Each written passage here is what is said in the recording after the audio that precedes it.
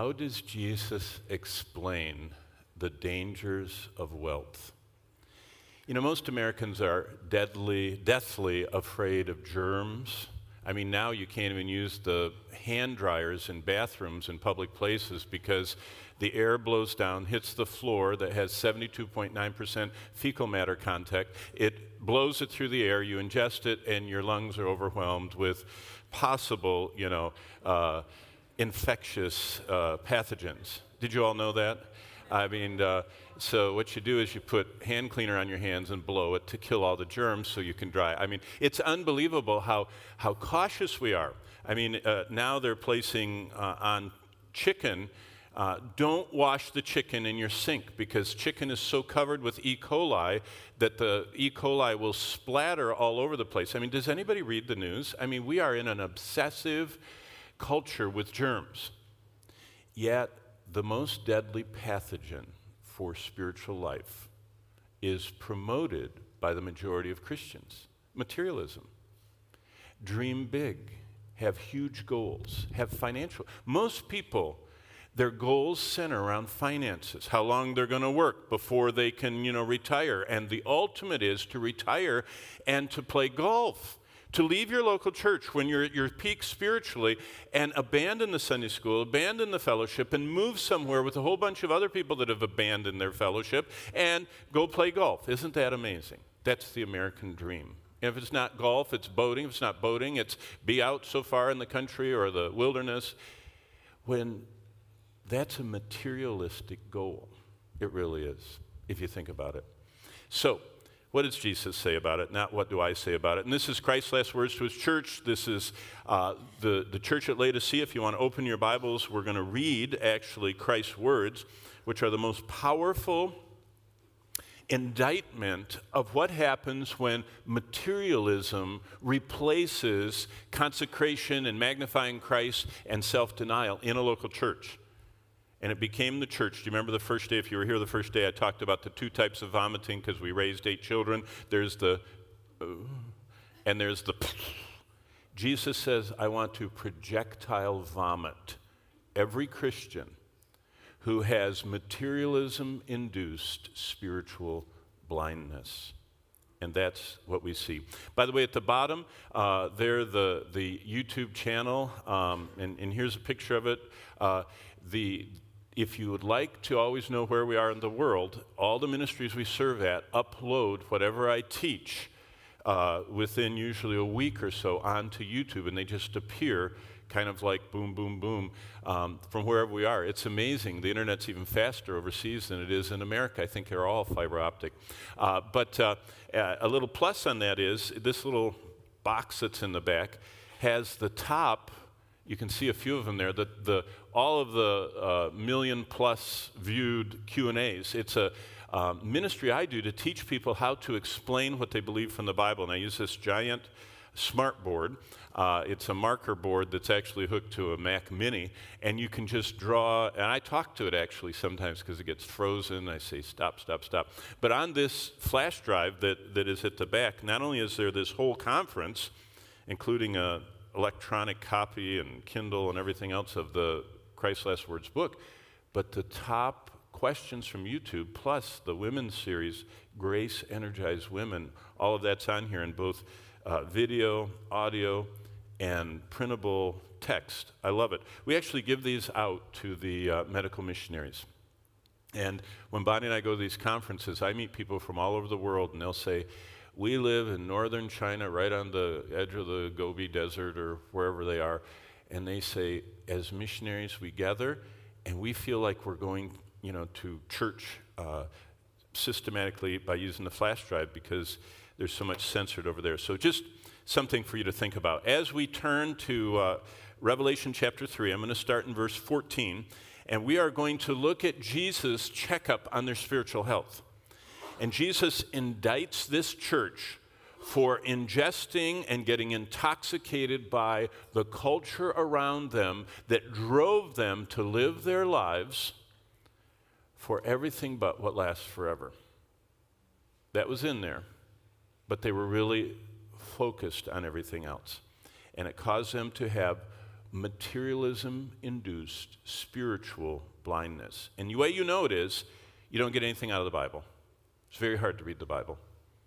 You don't get anything out of church usually either, except, critiquing it. But you don't ever get challenged, smitten, convicted, and hungry for the Word of God. That's what materialism-induced spiritual blindness does. So, chapter 3, verse 14, for the last time, let's stand together for the reading of God's Word, and let's ask the Lord to use these verses maybe to start little incremental changes in our lives that will lead to us being able to invest more and more and more of our greatest treasures, our time, and those talents God gave us into eternity. Starting in verse 14. And to the angel of the church of Laodicea write, these things says the Amen, the faithful and true witness, the beginning of the creation of God. I know your works, that you are neither cold nor hot. I could wish you were cold or hot. So then, because you are lukewarm and neither cold nor hot, I will vomit you out of my mouth. Because you say, I am rich, have become wealthy, have need of nothing, and do not know that you are wretched, miserable, poor, blind, and naked. Now look up from your Bibles. That's Jesus talking about Christians. Jesus? That's very negative. They would not invite him back at most conferences. Would you go to a conference if the person speaking said, you're wretched, you're miserable, you're blind, you're poor? Jesus. This is in red letters if you have a red letter Bible. Wow. Wow. Verse 18, I counsel you to buy from me gold refined in the fire, that you may be rich, and white garments that you may be clothed, that the shame of your nakedness may not be revealed, and anoint your eyes with eye salve, that you may see. As many as I love, I rebuke and chasten. Therefore, be zealous and repent. Behold, I stand at the door and knock. If anyone hears my voice and opens the door, I will come in to him and dine with him, and he with me. To him who overcomes, I will grant to sit with me on my throne, as I overcame and sat down with my Father on his throne. Verse 22, he who has an ear, let him hear what the Spirit says to the churches. Let's bow. Father, give us ears to hear. Help us to hear what your Spirit is saying to us. Lord Jesus, thank you for not giving up on this church in Laodicea, but loving them and rebuking them and chastening them and calling them and all of us to repentance. Help us to remember, no matter how many steps we take away from you, you love us so much that your arms are open and it's always just one step back. And I pray in whatever area that you convict us through your Spirit about today, that we would take that one step back. In the name of Jesus we pray. Amen. You may be seated. I just want to show you one thing in verse 18. Every one of these churches, when I'm teaching in a Bible institute or a seminary or whatever, you go a whole half hour at least on the geographic historical background, kind of like what you see on the chart there, where the historical context. But just three quick things to see here. I counsel you, verse 18, to buy from me gold refined in the fire.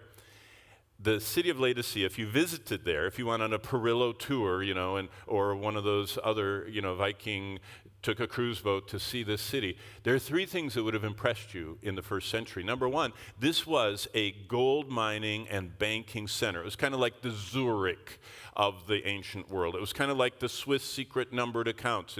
And the wealthy had their gold there and gold jewelry. It was like Ponte Vecchio, if you've ever been to Florence and gone to the Golden Bridge, that has all the gold jewelry on it. That was huge. So it's interesting. Jesus says, you guys are really into gold, but the gold you're into is going to be taken away from you, and you're going to suffer loss at the judgment seat of Christ. But why don't you get gold from me? That's number one. It's fascinating how with every church, he zeroes in on a cultural, geographic, historic, very contemporary part of their lives and applies it spiritually. See, that's what the goal of Bible exposition, when I worked for many years with Dr. John MacArthur, he called it explanatory preaching. Not like Ricky Ricardo, you got some splaining to do, but explanatory preaching is taking people from the 21st century back to the first century, showing them what God was doing, but bringing them back to the 21st century and showing them how they can apply what God said to their lives today. And Jesus was doing that contemporary in their moment. And then that's why it says, speak to the churches. The second thing that's fascinating, look at verse 18, it says, and white garments that you may be clothed. Laodicea in the first century was a very wealthy city. Of course, the Swiss, numbered gold accounts, but that wasn't it.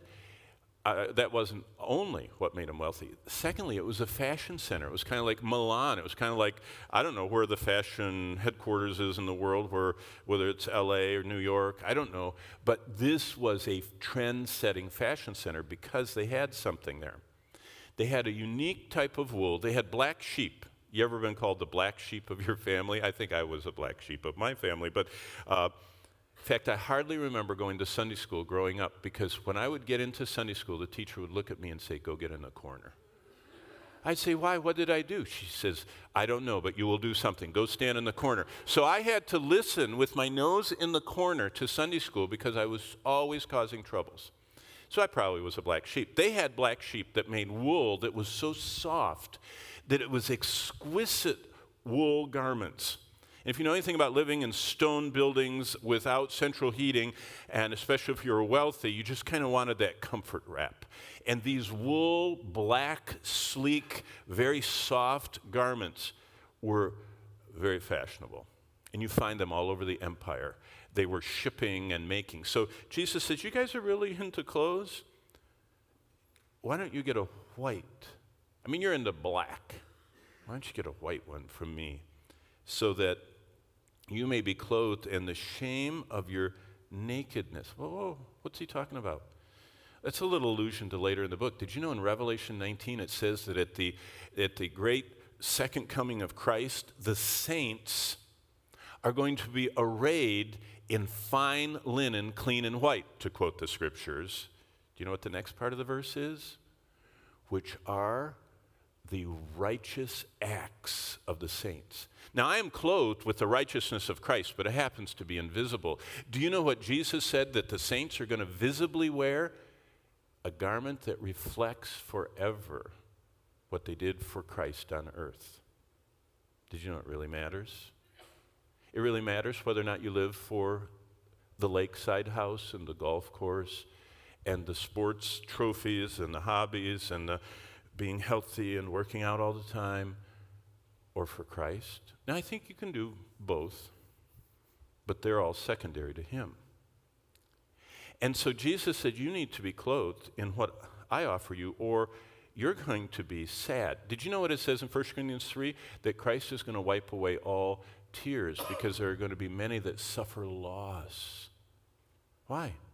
Because all of our works on earth are going to go through a fire, Paul said. I used to love to go to Burger King when Whoppers used to be about this big. They're Whimpers now. They used to be big. And I loved to go there because as I studied and taught the Word of God, every time I saw their flame-broiled chain system, they used to put those giant patties on this little moving chain grill, and they had real fire underneath. And one person with their hair bonnet on and their plastic gloves would be throwing the burgers on. At the other end of the conveyor belt, another one wearing their gloves would have the buns, and they would hold them, and that patty would drop on the bun. It was so fresh, it was still sizzling a little bit, and they'd make it your way, And I would go there and watch that process and see the fire burning up through the patties and think about, I'm on this side, and all of my earthly life, I'm throwing on, my life is going on that conveyor belt, and not a Burger King employee, but Jesus Christ himself is standing at the other end to see what precious parts of my life survived the fire, where he examines whether or not I sought first his rule and direction and way in my life, and whatever's left falls off the other end. And that's what he says is my crown, my reward, the righteous acts of the saints, which I get to honor him with, that he prompted in my life. So Jesus talks about that, but he doesn't stop there. Here's the last one in verse 18. I'm glad I'm not doing this because it would take a long time, but I backed into going through the 18th verse, and it says, and anoint your eyes with eye salve that you may see. In the ancient world, people, unless they were very, very wealthy, walked dusty roads or rode on public transportation on dusty roads, because the Roman network went all the way from the coast of Britain, where Claudius went with 4 legions and conquered Britain during the missionary journeys of Paul, all the way into what we would call the Middle East, across northern Africa, and all the way through the southern half of Europe. Roman roads. You could get a map. You knew how far it was between stations and inns and watering holes, and people traveled immensely. But it was hot, it was dusty, and the ancient world ophthalmologically had incredible problems with the dust in the eyes of people. And there were many, which we see in India, which we see in a lot of the areas of the world in some infections. And so the amazing medical staff of Laodicea, I mean, they were already wealthy, they had their gold, they were already into fashion, they had their clothes. But there was, if you would have come into Laodicea in the first century, an amazing, kind of like the Mayo Clinic of back then.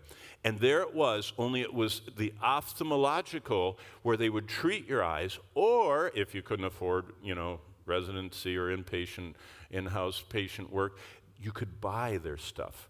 And they sold these salves that if you put them around your eyes, you would slowly, they had figured out how to abate some of this infectious stuff, even before all of our antibiotic knowledge we have today. And so look what Jesus does. He zeroes in on the gold, he zeroes in on the clothes, and he zeroes in on the ophthalmological studies they'd done, and he says, why don't you anoint your eyes with eye salve that you may see?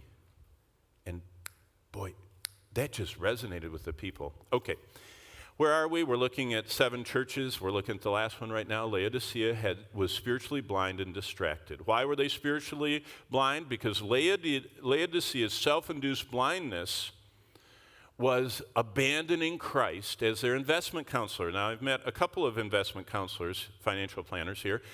Jesus is the ultimate one.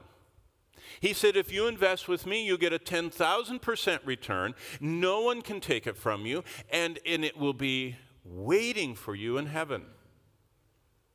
But he said, that's not what you're doing. You say, I'm rich. I've become wealthy. I have need of nothing. In the ancient world, if I had my little marker board here, I would show you there were 3 types of people. There were impoverished, absolutely desperate poor people. And those poor people started their day with nothing. They would drag themselves out on the street. They would set up shop begging. They were beggars. You see them all over in the Gospels, beggars. They started the day hungry. They lived on whatever they got. They ended the day hungry, and that's how life was. So that's beggars. Then there were normal people. Normal people worked. And in the morning, they had enough food to eat and go out and work in the fields, and they had enough food so they could come home and there was dinner. But in the process, they had a little store, but it was just kind of like they lived very close. That was the majority of people. Then there were the rich, and they were the ones that had stuff stacked. Do you remember what Jesus says in the Sermon on the Mount? He says, do not thesaurizo. Now, you all heard of a thesaurus, right? It's where they stack words. When you want to look at all of the different words for something, they stack the words. It's kind of like the Amplified Bible that uses 10 words for every word in a verse. Thesaurizo means that you stack things. And Jesus said, be careful your life is not surrounded by stacks. I remember the first time I encountered a stack. I was a new pastor, little foolish. I always go and visit people at their homes. Bonnie and I, we call it the 100 Home Campaign. The first year we were in 100 homes of the people in the church. I mean, when I was at Calvary, I think they had 900 homes. We only made it through 250 of the homes. But we always have done that. Oh, here I was, a brand new pastor, right out of seminary. We went to this home. They said, we'd like to show you our house. And they opened the door, which was larger than our entire apartment and the garage for the apartment, in fact, several apartments, and it was their bedroom. And I went, wow. This is great. They said, oh, that's not all. And they opened another door, which was bigger than our apartment and our garage, and it was just their closet, and it was just his, not hers. Hers was bigger. And I had never seen so many sweaters in my life. I mean, L.L. Bean doesn't even have that many. I mean, they were every color and tint. They were just going up. All of them were bagged. He'd had them done at the cleaners. But it was just not just sweaters. It was everything. It was just like, and I went, wow. I said, are you like in retail? That was the dummy part of me. That was his stuff he wore. I mean, and he changed it out by season. That's stacking. Really. Do you need 100 pairs of shoes? You want 100 pair. Do you need 100 pair? No. But see, when we have materialism-induced spiritual blindness, we think first of us, not the kingdom of God. And Jesus said, you're wealthy, you don't need anything, and you don't know that from my perspective, you are wretched and miserable and poor and blind and naked. And so I counsel you. See, Jesus said, I'm a financial planner. Buy from me gold refined in the fire. Wow. Hey, last November, Bonnie and I were teaching church history in the archaeological verification of the Bible in London, and we stopped over there. Does anybody recognize what that is? Downton Abbey, yeah. And that actually, I went there because in the basement is the personal collection of Lord Carnarvon, who financed the King Tut, Howard Carter finding it. And Carter gave him a lot of artifacts that never made it to any museum, and they're in the basement. So Bonnie and I went through that thing, hurried through all the Downton Abbey rooms so I could get to the basement and see the Egyptian display that is fabulous down there. But that's just... And we're standing right in the tree where they all go to town, if you ever watch when they go into town and everything. It's really beautiful. It's really there. I would commend, if you ever go to England, go there. It's just a little bit outside of London. But below there is what we're trying to get to. The 8 dangers of too much stuff. Investment advice from the world's richest man. Solomon, more than any other person in history, had the world at his feet. People came from all over the world to see him, pay homage to him, give him gifts. He was unsurpassed in education and knowledge because the Lord blessed him and gave him his wish for wisdom. Nobody compared to the wisdom of Solomon before him or since. But Solomon was unstoppable and unbridled in his ability and desire to pursue pleasure. If he wanted something, he could have it. If he set out to discover, he discovered. But in the midst of that, he possessed uncountable wealth. If you read the scriptures, it said that silver, sterling silver, became like stones. How many of us gather up every stone we can find on the ground? Well, maybe only in Israel. If you're at Caesarea or something, you want a piece of marble from Herod's palace. But most of us walk on stones and don't even pay attention to them. That's what silver became in 40 years of Solomon's reign. The scriptures tell us that David left him 5,000 tons of gold. That's 160 million ounces. Last time I checked, and I haven't looked, since November. But gold was at 1,300 an ounce. Have no idea if it's up or down today. But that means that Solomon, just from David, inherited $280 billion. Now that's more than Rupert Murdoch sold, to Fox to Disney for. That's more than Gates, even before he gave away the foundation. That's more than Zuckerberg, whatever Facebook stock is at. Do you understand what I mean? By the way, this wasn't paper. This was literal gold. At that time, he had more than half the known mined gold in the world. The London Gold Council still keeps track of all the gold that's ever been mined. He had half of it. He literally owned half the world. Unbelievable. And that was just starters. That was just how he started his career. And that was just the gold. He also inherited $32 billion in loose change, silver. And then he got the whole country. Unbelievable. So the world's richest man says this. Now, remember, Solomon wrote 3 books under the inspiration of God. He wrote the Song of Solomon, And I wish I could teach on that. That is the most beautiful love story, and it's a picture of Christ's love for the church. But the short of it is, Solomon owned so much stuff, and there was no Facebook or television, so people didn't know what he looked like. So to find a wife, he goes to one of his vineyards out in the country, which had a whole staff of people working there, and he actually looked like a commoner, goes in and starts clipping the grapes across from this cute girl that he met, and he spends, the whole book is about, it's really getting hot and heavy, and she's just fainting because this is the most amazing man she ever met, and when she thinks they're going to get married, he disappears. There, that's the book of Song of Solomon. You know what the last chapter is? She's all sad and everything, but the supervisor says, hey, everybody shape up and clean everything up. The owner's coming. She said, who's the owner? The king of Israel owns this vineyard, and he's coming today. And all of a sudden in the distance, this horde of chariots come in the dust, and at the front is the magnificent royal chariot, and wearing the full-decked armor and the whole plume thing, out comes the number one guy to inspect, and he starts walking, and all the people are like the Downton Abbey. They're all standing like this because they work for the owner, and they don't want to do anything wrong. And all of a sudden the king comes right in front of one of the workers, and he goes, hello. And she fearfully looks up and goes, you? That's the book of Song of Solomon. It's the most beautiful love story. So he wrote that when he was young. You ought to read it someday. It'll spice up your marriage. Then he wrote, at the height of his wisdom, the book of Proverbs. That's a theology of living. Song of Solomon, theology of loving. Proverbs, living. Last book at the end of his life, the one we're looking at, a theology of life. It's big. It's the philosophy of life. And he talks about what's worth it and what's not. Number one, he said, he who loves silver will not be satisfied with silver. That's Ecclesiastes 5:10. You know what that means? The more stuff we accumulate, the more stuff we will want. It works. The more you get, the more you want. Before long, you have the iPhone 9, you want the iPhone 10. You got the iPhone 10, you want the iPhone X or something. I don't even know what number they're on these days. It's a dangerous cycle we get in. The more stuff we grasp onto, the less satisfied we become. Look what he says, nor he who loves abundance with increase. This also is vanity. Have you ever noticed something? Solomon talks about that poor people are just happy to eat, and they just love it. They just chew it up and they eat it, but the rich people are never satisfied. Do you remember the emperors of Rome? They had to have things like hummingbird tongues. That was a regular fare for the emperors of Rome. They ate the tongues of hummingbirds. Why? Because poor people couldn't have them. They want exclusive stuff. Rich people are always looking for more restaurants. They want to go to the 6-star Michelin-rated one, where you have to have reservations 3 years in advance, and it costs $1,500, and all you get is a little plate with squirrelies on it and a hummingbird tongue or something. But look, if you have abundance, increase, you're never satisfied. It's vanity. It's emptiness.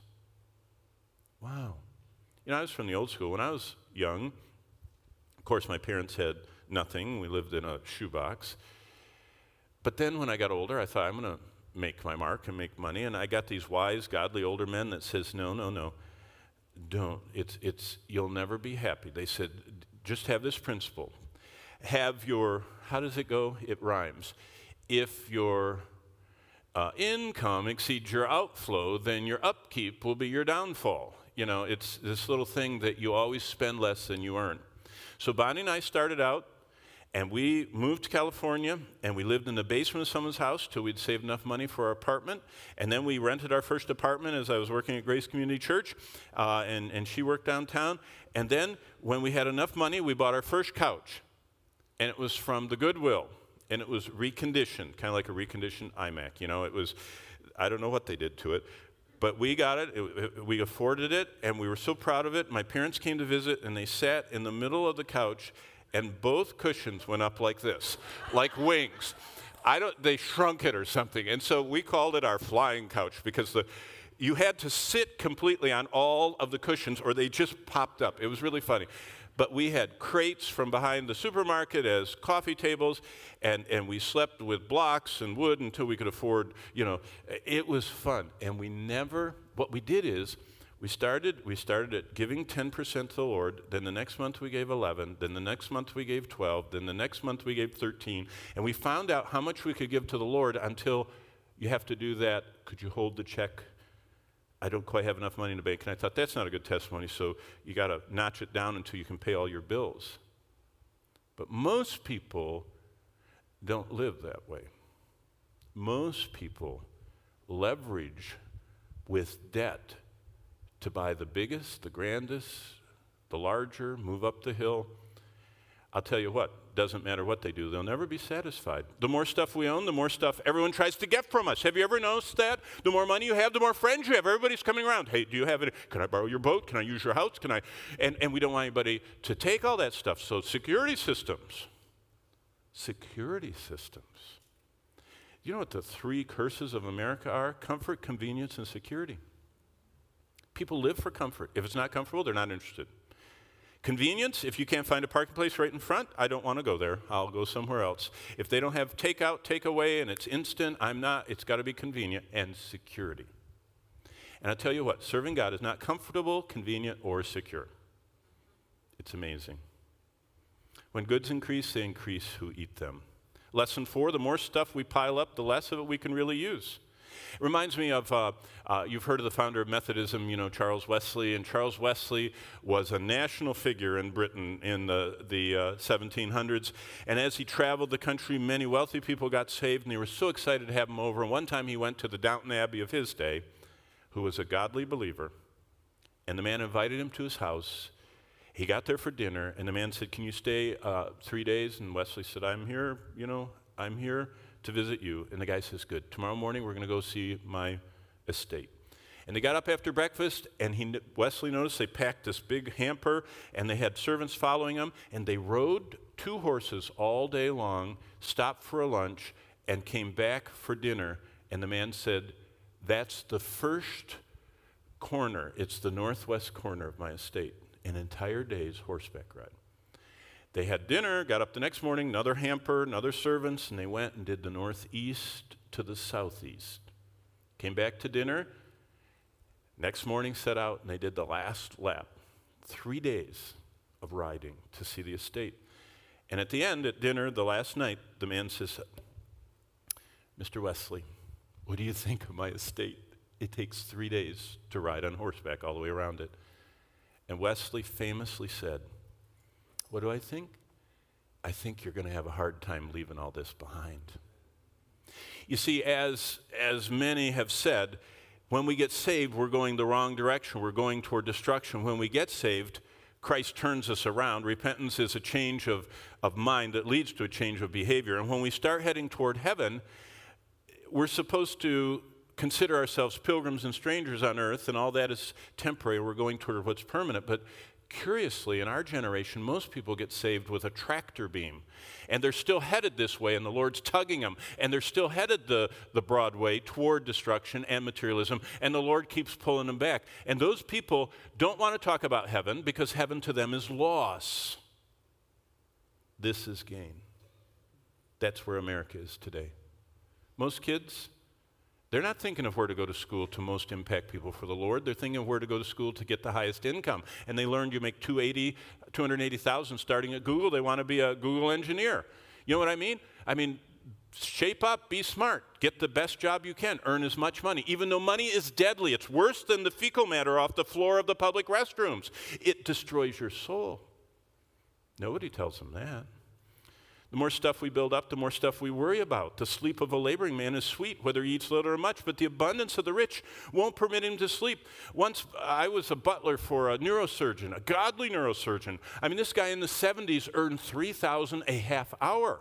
Now that's as good as some of you here, I bet, $3,000 a half hour. They flew him in private jets when professional athletes, had any kind of problem, or the big and the rich and the famous. They would jet him in, and he had skilled fingers. He was very gifted. He was very wealthy. I was their butler. He lived where I went to seminary. In fact, when I dated Bonnie, to show off to her, I drove a different one of his cars every night, taking her on a date. He had a garage with 8 stalls. He had 8 cars, and I took the slung low sports car. By the way, my car was a Caprice that had rusted through, that had rubber mats, because when you went through mud puddles, it came up inside the car and splashed you.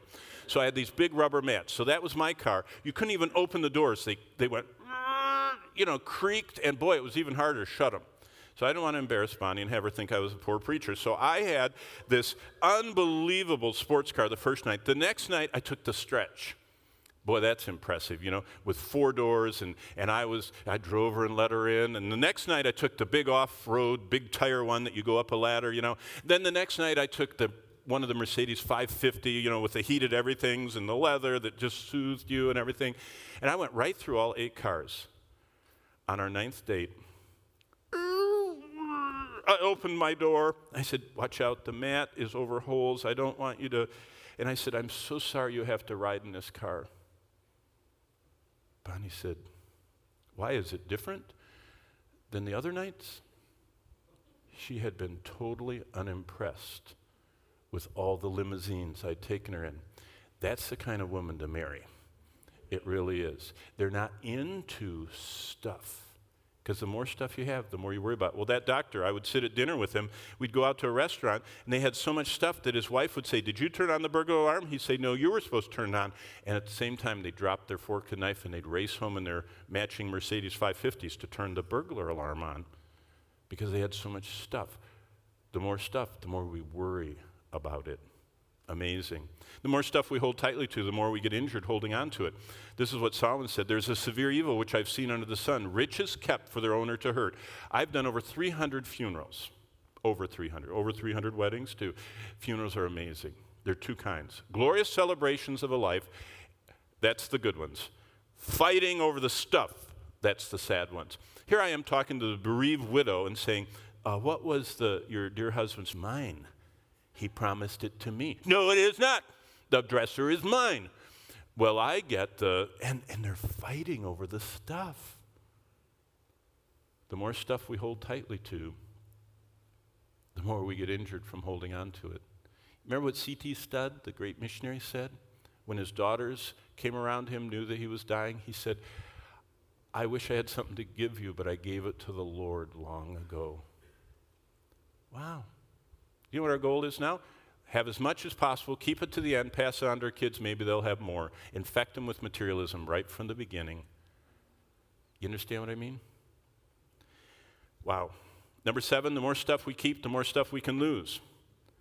That's amazing. William Borden, the heir to the Borden dairy farm fortune, gave away his fortune. He wrote in his Bible, no reserves, no retreats, and when he died of viral meningitis or whatever he died of, he wrote no regrets. Why? As Jim Elliot said, he is no fool who gives what he cannot keep to gain what he'll never lose. Wow. The more stuff we keep, the more we can lose it. Here's the last one. The more stuff we clutch, the more stuff we must leave behind. As he who begets a son, verse 15, there is nothing in his hand. As he came from his mother's womb, naked shall he return, to go as he came, and he shall take nothing of his labors, which he may carry away in his hand. When Bonnie and I were driving between here and New York to see her family, we were cutting across upstate New York, and as we cut across upstate New York, I was driving along, and I glanced, and I saw something. It just is like a flash. You see it, and you drive on. And I said, honey, you know what I just saw? I said, I saw like a 1940 house, wasn't very well maintained. And I said, the whole driveway had tables with cloths over them. I said, there was this gigantic pile of stuff right here by the road. But I said, what was really neat was there was a U-Haul, and I could see them carefully carrying stuff, that was all wrapped up, putting it in. Do you know what that was? Grandma or Grandpa or Mom and Dad died. Most of their stuff was trash. Some of it we're going to sell and get stuff for. It was a garage sale. The treasures we're going to take. And that's normal. There's nothing wrong with it. And my parents died and left wonderful stuff, and us kids split it up. That's normal. But the more stuff we clutch, the more we must leave behind. If we don't give the title deed of our stuff to the Lord, then our whole life, everything we acquired, everything that we lived for, everything we sacrificed for and worked those long hours for ends. And we basically wasted our life. You ever read John Piper's Don't Waste Your Life book? Wow. See, that's what life's about. Well, Jesus adds to this, and we only have 6 minutes, but the dangers of wealth according to Jesus. Number one, wealth exchanges the eternal for what's only temporary. The young people that could be mastering the Scripture are mastering everything else. They're spending their whole life on the temporary. That's what I challenge them. See, you all are just, you're already well exposed. I love this next generation of being out there in other parts of the world and saying, don't drink the Kool-Aid. Don't live for materialism. And there's a whole generation I would like to share with you, praise God, of young people that are saying, you know what? I'm going to spend the rest of my life strategically living in places. That's what these medical missionaries are. They're walking away from their careers here and the security and the comfort, and they're moving to where one woman told me it takes all day long just to do food. There's no refrigeration, and a pickup truck in this sub-Sahara country comes with a whole carcass of an animal, and you hope they come early in the day because the further it goes, the more flies are on it, and they whack off a piece and throw it in your yard, and it's hide and hair and bone chips and dirt, and she has to wash it with water that has to be boiled because of all the cholera and everything in the water, and then she has to cut it off and boil it on her little cook stove, and they live in a mud hut. And why does she do that? Because they have decided they're going to bring the gospel to tribal groups in Muslim sub-Sahara countries. And a lot of us say, boy, I'm glad they do that. I would never do that. It's only for those that are called to do it. But let me ask you, does the Lord give rewards in heaven for who has the most beautiful Instagram photos posted and Pinterest pins pinned and has a better home and garden than everybody else? Does the Lord reward that? No.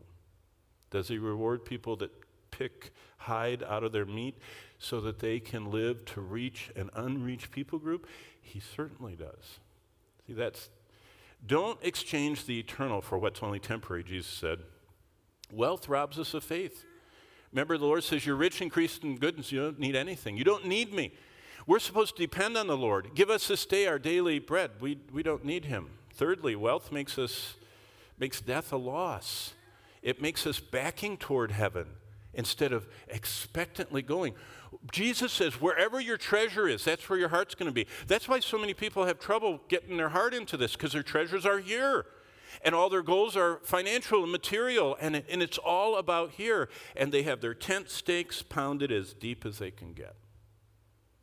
And so as they're getting ready to die, their friends are helping them, and it's very painful to pull those stakes out because they've lived for here instead of there. Jesus also said in Matthew 13:22, wealth chokes God's word out of your life. Now he who received the seed among the thorns, who hears the word, cares of the world, and the deceitfulness of riches, choke the word, and his life is unfruitful. Wealth chokes the word. Jesus said, be careful. Don't choke the word. Number 5, wealth is a cruel taskmaster. Jesus said, no one can serve two masters. Either he will hate the one and love the other, or he'll be loyal to the one and despise the other. You can't serve God and riches. Yet most people in Western culture try. They want both, and they're torn all through life. Jesus also said wealth makes it harder to get to heaven. Wow. A rich man runs up to Jesus wanting to know how to be saved. Jesus tells him, now you don't share the gospel. We don't share the gospel this way. Do you remember what Jesus said? Sell all you have, give away the poor, and you'll have riches in heaven. The guy said, no way, and walks away. He rejected Christ because he couldn't imagine giving all that stuff up. Jesus says wealth makes it harder to get to heaven. You get overseas, you get with poor people, they receive the Lord gladly. They can't get enough church. I mean, they wear me out. Bonnie and I speak at conferences. We just spoke at 1, and it started at 9 in the morning, 8 in the, right after breakfast. Whenever breakfast was over, we went an hour. They had 10-minute little coffee potty break. Another hour, 10-minute coffee potty break. Another hour, then lunch. Another hour. And I said, how long is this going? Thankfully, they didn't have lights, you know. It would have gone all night. But in Bonnie's sessions, they kept talking in their language and pushing the little podium she was teaching at. They kept pushing it. And she said to me, I don't know why. Every session, they're pushing my podium away from them. And then they come closer to me. And finally, she asked one of them, and they said, well, we're pushing you up by the window so there's enough light so you can go until the last minute. We don't want to miss anything. That's how you are at church, right? Telling the pastor, go another hour. Oh boy, we can't wait, No. I meet people that need a chiropractor. They're doing this so much. They look down every minute to see if it's really, you're still talking? Number 7, when wealth leaves God out of the conversation, it's very dangerous. Do you remember the rich man that said, I'm going to pull down my barns and build bigger ones, and I'm going to eat, drink, and be merry? And Jesus said, you have forgotten one thing. Tonight, your soul is going to have to give an account for what you've done with your life. See, don't leave God out of the equation. Jesus reminds us the symptoms of being poisoned by radioactive materialism is discontentment, insecurity, and death looks like a loss. Do you feel discontent? Do you want a better home and garden? Do you always want to upgrade everything? Are you hoping to get a better house up the hill? Better view, closer to the water? Nothing wrong with the water. You can enjoy it just as much as someone else pays the taxes and you don't. You can enjoy it just as much. Insecurity, anxiety, if you feel like heaven is a loss because you're leaving everything behind, you've been poisoned by materialism. And Jesus said, no matter how many steps we've taken away from his plan, no matter how far we go toward the world, it's always one step back. Repent. Let's bow for a word of prayer. Father, I thank you for the church in Laodicea that you so compassionately sent your son to visit and sent them this very, very true, honest assessment of their materialism-induced spiritual blindness. And thank you that at the end you said, if you have ears to hear, repent. I'm knocking at the door. I want to come in and eat with you. I want to get back to the joy that you used to have when you were first saved. And I'm not going to hold this against you. Repent. Come back today. Don't waste any more of your life. I pray that that would be what we hear in our lives for your glory. In the name of Jesus, we pray. And all God's people said, amen. Have good coffee time.